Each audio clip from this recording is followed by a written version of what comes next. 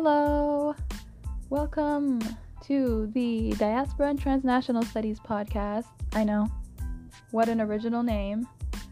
I'm going to be the host of this episode. My name is Mona Ahmed. Nice to meet you all. And let's get started.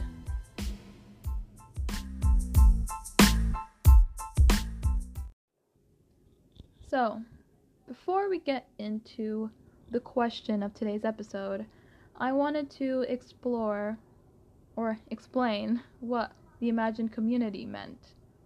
And it's basically an argument made by Benedict Anderson that the nation is merely a concept that was created by a culture, and that culture enabled people to believe that they have a heritage in common. And by having a heritage in common, it also enabled people into believing that they have a collective responsibility to their nation. So, by looking into his concept of an imagined community, it started to make me question whether transnational identity had a correlation to state building. And the podcast episode for today will revolve around the following question. Can unity that emerged from an imagined community within a diaspora develop a developing economy? Or at least aid in the development of a developing economy? And I'll be exploring this question by focusing on the Somali diaspora in Canada. The question I pose is important because it has a transnational... Now, you might be wondering why this question is important. Well, this question is important because it asks if a transnational community can directly impact their homeland, nonetheless directly aid in the development of it. I want to know if a diaspora fantasizing about the way their country was before mass migration, or even imagining it as developed as their current settlement, would encourage actual economic growth. And this could show how much power a transnational community can hold in the reconstruction of their homeland. Or, depending on the results, I guess it could be... In order to understand Somali identity and the relation that it has to the reconstruction of Somalia, first we would have to look at the reason for migration and how the country's history shaped the current diaspora's identity. And by understanding that, the next section of the podcast will lead us to discussing the case of an active member of the Somali diaspora in Canada and their experiences. Using their information and other resources, I will be making the argument that the alienation of the community ironically creates an imagined community that feels a collective obligation to reconstruct their country. So, let's get into it. Somalia. A nation located in the Horn of Africa with a population of about 15 million. It is the most culturally homogeneous country in Africa, as 85% of the country identifies as being ethnically Somali. The main languages spoken in Somalia are Somali and Arabic. However, there are some remnants of their colonial past, as some of the older generations still speak Italian and English. Now, going back to the name of the country, what do you think of when I say Somalia? Don't worry, I'll give you a second to think.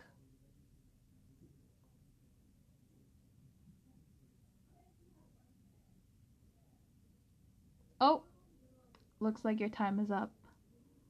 Many people would think of piracy, thanks to Captain Phillips, famine, terrorism, Black Hawk Down, anarchy, and the civil war that shocked the world in the early 90s. The Somali Civil War occurred between 1989 until 1991, and a great number of Somalis following the Civil War immigrated as a direct or indirect result of the war. In order to understand the Somali diaspora's identity, we must first examine the events leading up to the dispersal of the Somali people. Often people oversimplify the Somali Civil War and why Somalia is now referred to as a quote-unquote failed state by merely blaming it on clans disliking each other, so they fought.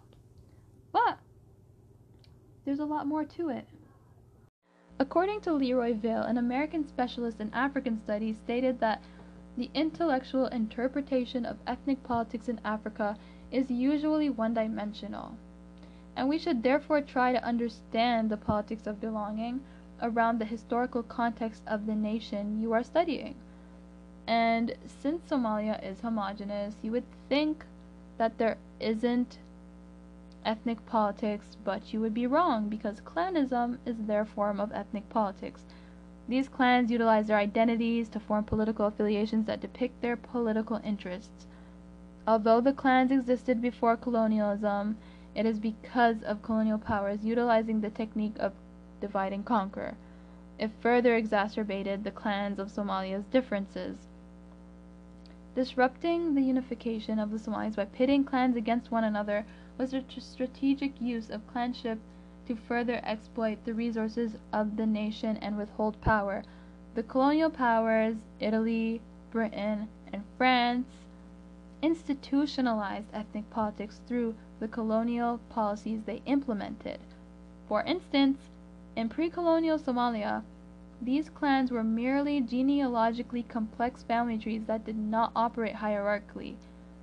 The chiefs of each clan acted as elders but did not hold institutional power over other members of the clan due to their titles. However, during colonial occupation, Italy and Britain institutionalized clans and chiefs in the political and socio-economic sphere for administrative purposes. Therefore, this shows that clanism was not innate in Somali society as a tool for power. Rather, the chieftainship was legitimized by colonial institutions, resulting in a lack of nationalism and created disputes over who gets to be the clan in power. Since clanism was embedded in the governance of Somalia as a byproduct of colonialism, it remained a prominent aspect of the politics in Somalia after gaining independence in the 60s. For instance, dictator Siad Barre co-opted a military coup to overthrow the newly formed democracy in favor of his own authoritarian government. He utilized clanship as a means for his own exploitation and reach for power.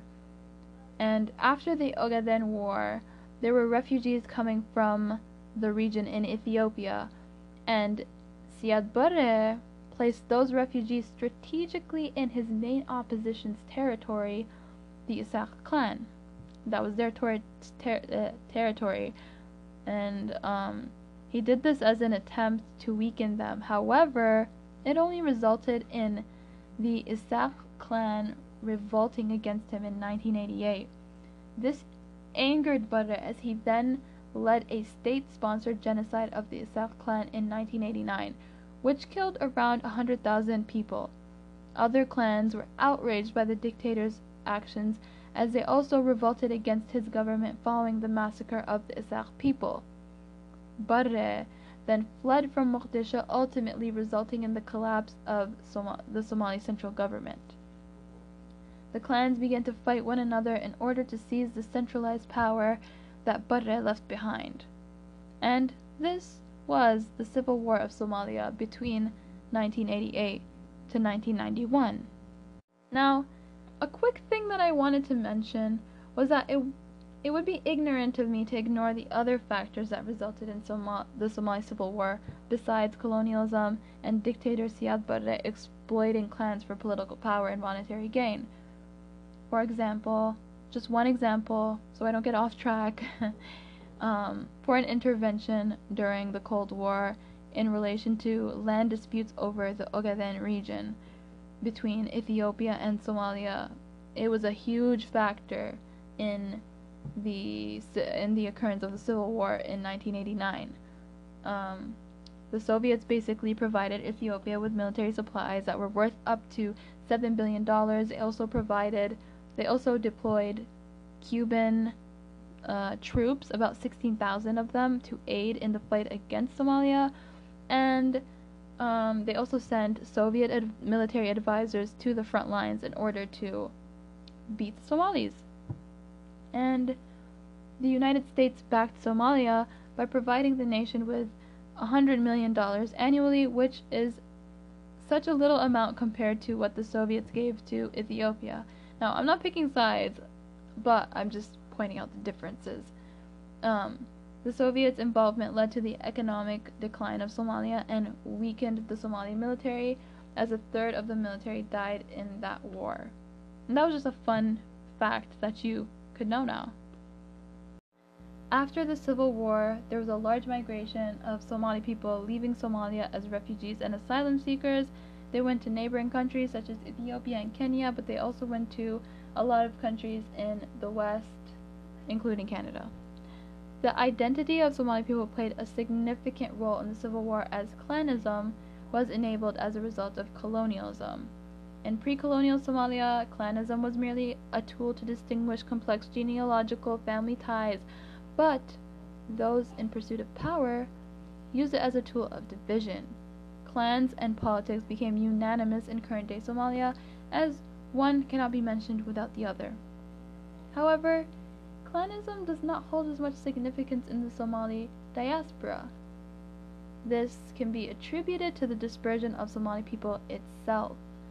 Since Somali people have migrated and settled in areas with completely different cultures to their own, assimilation is quite difficult.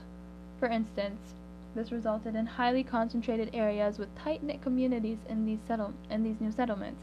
In Toronto, the most notable areas with large concentration of Somali people are Rexdale and Dixon, which is where my interviewee, Farhiya Wa'ais, which feels really weird to say her name because she's my mom. If she heard me right now, she would be mad. Anyway, lived when she first moved to Canada in 1997. She lived in Dixon in 1997. The reason why she and many other Somali people moved to this area was because of its high concentration of Somalis. The alienation and discrimination felt by this transnational community due to being a visible minority group with prior sociocultural norms that diverge from Canadian norms are what enabled an imagined, idealized version of Somalia. The concept of a unified and developed Somalia is what created what Benedict Anderson would define as an imagined community. Anderson argued that a nation is a socially constructed community imagined by the people who perceive themselves as a part of that group. Prior to being a part of a diaspora, clanism was utilized to identify who belonged to what group, since Somalia is homogeneous. In the Somali transnational community, the population is scarce and dispersed, thus being Somali is what bonds them collectively. There isn't much of an emphasis on clanism. There isn't much of an emphasis on clan differences because there are not many people. There's not that many Somali people to make a distinction. Also, being in a completely different society that felt exclusionary is what allowed for the Somali diaspora to bond over collective alienation and having the same culture and language. Anderson would also argue that this imagined community, they believe that they have a common heritage, thus have collective responsibility to their homeland. The exclusion that bonded the Somali transnational community is what leads to a mindset of an imagined ideal state for quote-unquote our own, rather than trying to completely assimilate. To this community, assimilation is an erasure of your own identity to satisfy the needs of the majority. This is not necessarily a bad mindset to have because it fuels economic development and state-building projects by the transnational community in order to fulfill their obligation to their homeland. Somalia's population is estimated to be at around 14.4 million, and of that population, around 3 million are estimated to live abroad. This estimate depicts that 14% of Somalia's population live outside of the country as a diaspora community, a proportion so large that it would be justified to refer to Somalia as a truly globalized nation. The size of the Somali diaspora makes a major contribution to the Somali economy and livelihood through participation in reconstruction efforts, remittances, and humanitarian efforts. Without the support of the diaspora, the economy of the country would have faced major repercussions and would not be developing at the rate that it is. However, the scale of assistance from the Somali transnational community and how the support is delivered is little understood by scholars. There's not much research on it, and the international development community doesn't really know much about it.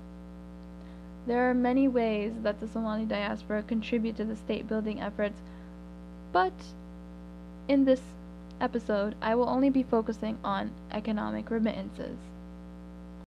According to Luann Goldring, a scholar on transnational migration at York University, there are three types of remittances: remittance as wage and salary, remittances as investment, and collective remittance.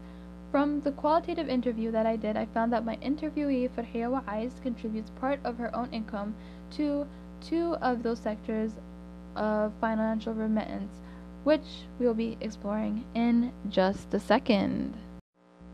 Remittance as wage and salary.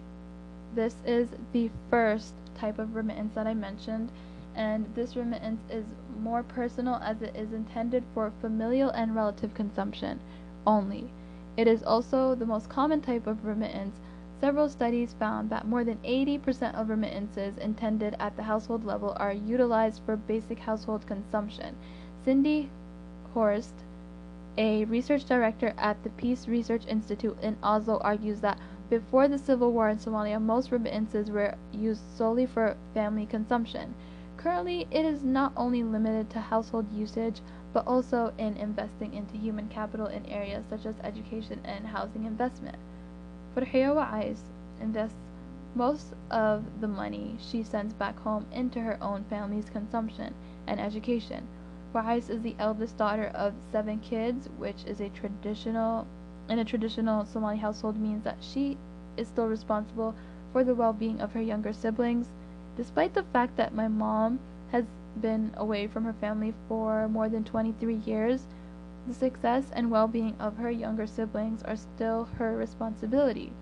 For instance, she invested a portion of her income into 2 of her younger siblings' tuition towards their high school, elementary, and post-secondary education in Somalia. Some scholars would argue that this aspect of remittance that is invested into human capital and for household usage is valuable to the development process of a state, as it improves the overall lifestyle of those living in that state, especially in areas such as health, nutrition, and education. For instance, my interviewee, as well as research, found that previously illiterate family members became educated due to remittances. Without my mom sending remittances to my aunts would not have gone to school. And although sending remittances for education and investing it into human capital is beneficial, research shows that only 5 to 10% of remittances are sent with the intent of education in Somalia, and this is very visible as Somalia's literacy rate is only at 37.8%. This is the second part of remittances, and it is called remittances as investment. This type of remittance is described as the type of remittance that is brought back home while visiting their country of origin and is typically used for building a home or to purchase land. This is also a more personal investment as it doesn't directly involve helping the development of the country, but it's more about having a home in your country of origin, a place to be when you go back. And this correlates to the overall Somali diaspora's experience as well. The NHS reports that the average income of the Somali Canadian population over the age of 15 years old is $24,182. Canada's low income cutoff table of 2020 indicates that 70% of Somali Canadians are severely disadvantaged, which means they fall well below the poverty line. Despite this, Somali Canadians spend a significant amount of money in remittances, as the United Nations Development Programme (UNDP) estimates that remittances by way of money services accounts for a third of the country's GDP, with money received from the diaspora accounting for 80% of the nation's startup capital. It is widely understood that crises as a result of poverty and famine have been partially mitigated by remittances. One UNDP coordinator stated the following. Here's a quote. "Money transfers have been more consistent than aid, investment, or social welfare programs. Famine would have been declared long ago if it were not for the diaspora." And the quote ends right there. The Somali diaspora is together contributing $1.3 billion towards Somalia annually. Another $1 billion comes from development aid and foremost humanitarian assistance to Somalia each year. Somalia is very dependent on remittances sent by the diaspora, as it comprises 50% of the country's GDP, and 40% of the Somali population is dependent on the remittances sent for their own basic needs. This indicates that despite the Somali Canadian population being in poverty in their new settlement, they still feel an obligation to send remittances or bring remittances with them in Somalia. I would even go as far to argue that the reason why they feel a responsibility to send money back home despite being in poverty is because they want to develop their own home country as a direct result of feeling alienated in Canadian society. For instance, my family does fall significantly under the poverty line due to living in a single-parent household, my mom being the sole provider. Despite this, she spends a considerable amount of her income on remittances, investing in businesses, investing in her family's agriculture and livestock ownership, and building a home on the land that she bought in, I think, around 2013. Yeah, she said that. And this is not really exceptional or like crazy for all Somali people my mom knows, because and they make around the same wages as her as well, but some of their money, they invest some of their money into one or more aspect of the country's development. And she indicated the following during the interview, and she said, "My savings and retirement money goes towards helping my homeland. At times this puts me at risk, as I can't always afford to send money back home, but I'm happy to give my money back to my people." And that's where the quote ends. This can be tied back to the alienation she felt as a minority who was not familiar nor accepted by Canadian societal norms. For instance, I asked my mom how she felt when she first migrated here, and she stated the following. "What do you mean by first came here?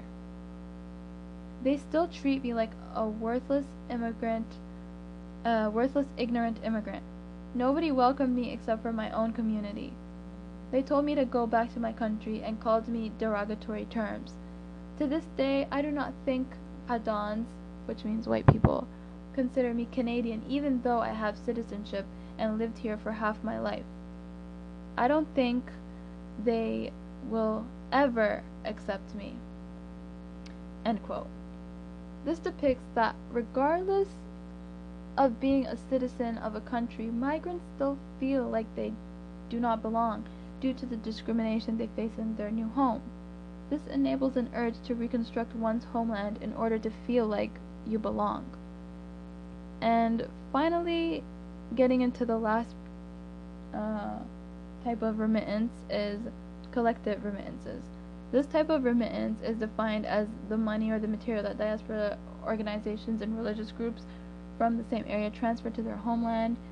This would include charity, and its intention is to build infrastructure such as schools, mosques, and hospitals, and etc.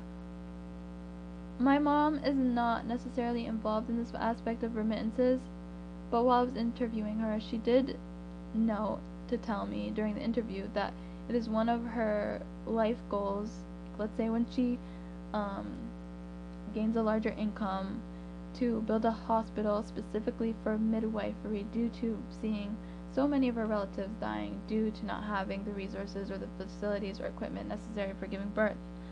But she does contribute towards charities that fund the development of Somalia.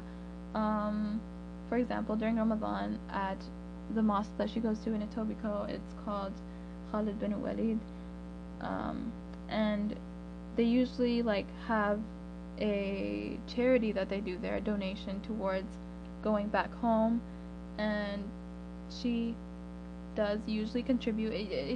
There's a different cause every year, and I'm not really sure which one there was this year, but I don't think there was because of Corona, but the years prior to that, sometimes it would go to building a mosque, sometimes it would go to people that needed food, and yeah, this section is done. Before I reach the conclusion of this podcast, I wanted to point out what are some constraints that don't allow for diaspora investment to be as effective. And there are three three constraints. One is government structure, one is remittance dependency, and the last one is related to foreign investment, and I'll get to it in a second. So, for the first one, government structure. So I discussed earlier that institutionalized clanism was embedded into Somalia's political system by colonial powers and people that were trying to seize power, like Siad Barre. This is still present in Somalia today, and this is one of the reasons why the government is still very unstable. And this is the aspect that shows you who gets a say on a stable Somalia besides the diaspora, the ones in Somalia. So, the governance system in Somalia right now is the 4.5 governance system. Each member of the cabinet is divided into 4.5 sections. Each clan gets a say, basically. So one section is for Darod, which is one clan. One section is for Dir. One section is for Hawiya. One section is for Rahawain. And there's the 0.5 for the 4.5 is the minority groups in Somalia. And this shows that instead of looking at the skills that a politician should have or cabinet members should have, the government officials are qualified and selected based on clan allegiances, and this form of identity politics contributes to a culture of corruption and poor leadership. Also, the minorities don't really get much of a say on what they believe Somalia should be, because they have such a minimal role and they're judged on their class in their ranking in a clan. And this 4.5 system also heavily impacts foreign missions. For example, not only would these foreign missions also they would have to open an embassy in Mogadishu, the capital city, as well as each region related to each tribe.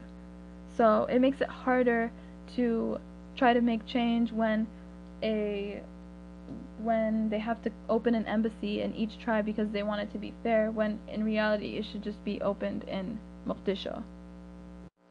Another problem that I just wanted to touch on for just like a second was remittance dependency, and this is basically, as you can tell from the name, when the country becomes too dependent on remittances. And currently it's not really sure if Somalia is going to become completely dependent on remittances, but currently Somalia is very much dependent on remittances. As I mentioned earlier, that about 40% of Somali people living in Somalia are dependent on remittances for their own basic needs, and 50% of the country's GDP is because of remittances that are sent from people like my mom in the diaspora.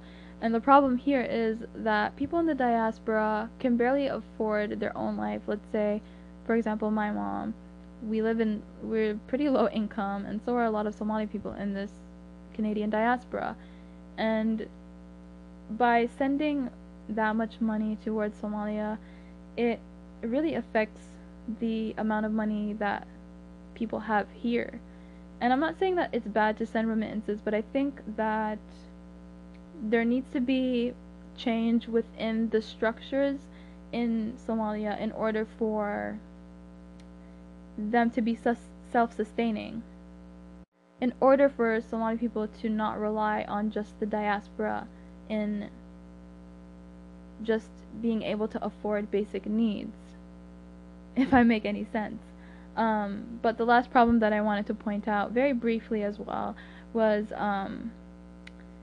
it's hard right now for a lot of African countries, and Somalia is an example, to determine what is foreign intervention and what is exploitation, because a lot of countries will see the prospects of another country, for example, like post-colonial countries, having a lot of resources, and they'll start to try to intervene and invest in that country. But, for example, China right now is currently investing in a lot of post-colonial countries and developing countries and being like, hey, I'll build you this train if you pay me back later on. And the thing is, these countries usually are not able to pay back China and pay back the debt.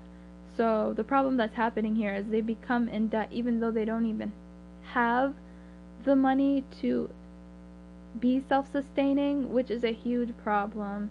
And yeah, that's all I wanted to say for the constraints that don't allow for diaspora investment to be as effective as it could be.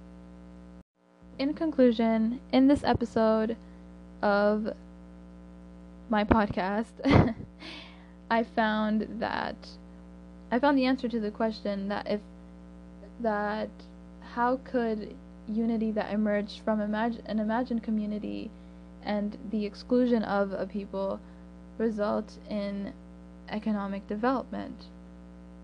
And I found the answer that in the case of Somalia, as according to the UNDP, Somalia would have substantially been in a horrible economic state without the billions of dollars invested into Somalia by the diaspora.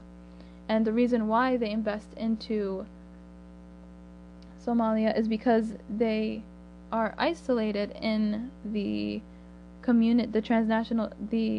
settlement that they live in now. Since they feel so isolated, they begin to, as a collective, imagine an idealized version of Somalia. And this makes them want that. It urges them, it motivates them to do something about the way that their country is right now. And it's because they don't want to stay here forever. And my mom does indicate that in the interview that if Somalia were to become developed, or as developed as Canada in the future, she would definitely move back. And it wasn't even her choice to move here, it was the Civil War that pushed her out. But she would definitely move back. And a lot of Somali people have this mindset as well, that this country treats them terribly and makes them feel isolated and like they're not Canadian despite having citizenships or living here for more than 2 decades. It's this isolation that drives them to want to not live here anymore. And this isn't blind optimism to believe that the reconstruction of your homeland, to believe in the reconstruction of it. I think it's a very positive thing that brings about a lot of change, especially within Somalia. And that's the end of my podcast.